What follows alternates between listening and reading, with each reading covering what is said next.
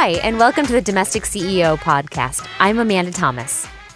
As you may have noticed, I'm on a bit of a going green kick lately. If you've been listening to or reading my recent episodes, you've already learned how to cut down on the amount of trash you create in your kitchen, as well as some environmentally friendly laundry tips. I'm sticking with the going green topic again this week, and we'll be focusing on some of the best ways to save water in your home.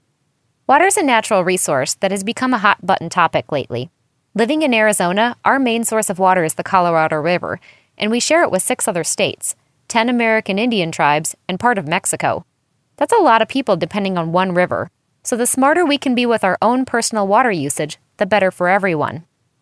Whether you depend on a river, an aquifer, or a lake for your water, how you save water around your house does have a direct impact on your community's water supply. In today's episode, I'll give you 4 easy tips to save water around your home.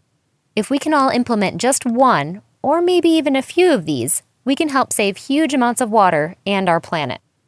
But first, this podcast is brought to you by Audible.com, the internet's leading provider of audiobooks, with more than 100,000 downloadable titles across all types of literature, including fiction, nonfiction, and periodicals. For a free audiobook of your choice, go to audiblepodcast.com/CEO. Now, back to the tips. Tip number 1. Check for leaks. The first way to save water around your house is to check for and fix leaks. Leaks can take many different forms, so finding them takes a few different methods. First, watch your water bill. If you have a month where your water usage spikes, don't simply think that you used more water. You may have a leak outside or under your house. If it simply jumps 100 gallons or so, that could easily come from washing extra loads of laundry during the month. If it jumps thousands of gallons, you may want to call your city to have them send someone out to detect underground leaks. These often go unnoticed until a $5,000 water bill arrives in the mail. So keep on top of your water bill and catch the leak early on. It'll save water as well as a huge hassle and cost of the water bill. The next way to check for leaks is to always keep an eye out for dripping faucets. While those slow and steady drips may not seem like a big deal, a faucet that's losing just 1 drop of water every 6 seconds is actually losing about 3 liters of water a day. Now imagine that being multiplied by every house on the block or every house in your town.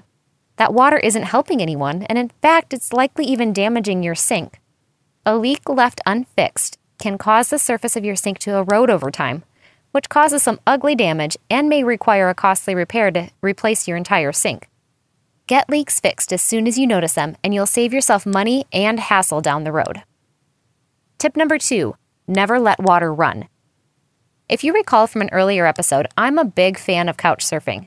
That's why the Domestic CEO House hosts a lot of people through Airbnb. Besides meeting many great new people, we also get to witness a lot of different living habits. What amazes me is that we Americans are the only ones who leave water running while we're in the bathroom and kitchen. Our European and Asian guests have shown Mr. Domestic CEO and me that in other countries, kids are taught from an early age to shut the water off. These guests wouldn't fathom letting the water run down the drain while washing dishes or brushing their teeth. In other parts of the world, they are so aware of their water usage, they even shut the water off while showering.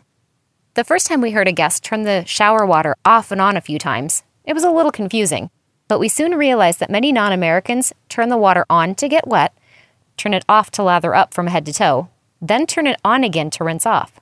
The shower is running for maybe a total of 90 seconds. Compared to our American guests who let the water run for the duration of their 6 to 7 minute showers. Showers can use up to 7 gallons of water a minute. So if you follow the lead of our friends in Europe and Asia, you can save about 30 gallons of water for each shower. Look at any opportunity you have to shut your water off. Tip number 3, get creative with old water. As the owner of a Phoenix house cleaning company, I see a lot of houses with half-empty water bottles laying around. Families grab them when they're running out the door to activities, but the kids may only drink half before the water gets warm, and the kids start saying it tastes stale. Picture the little girl in the movie Signs.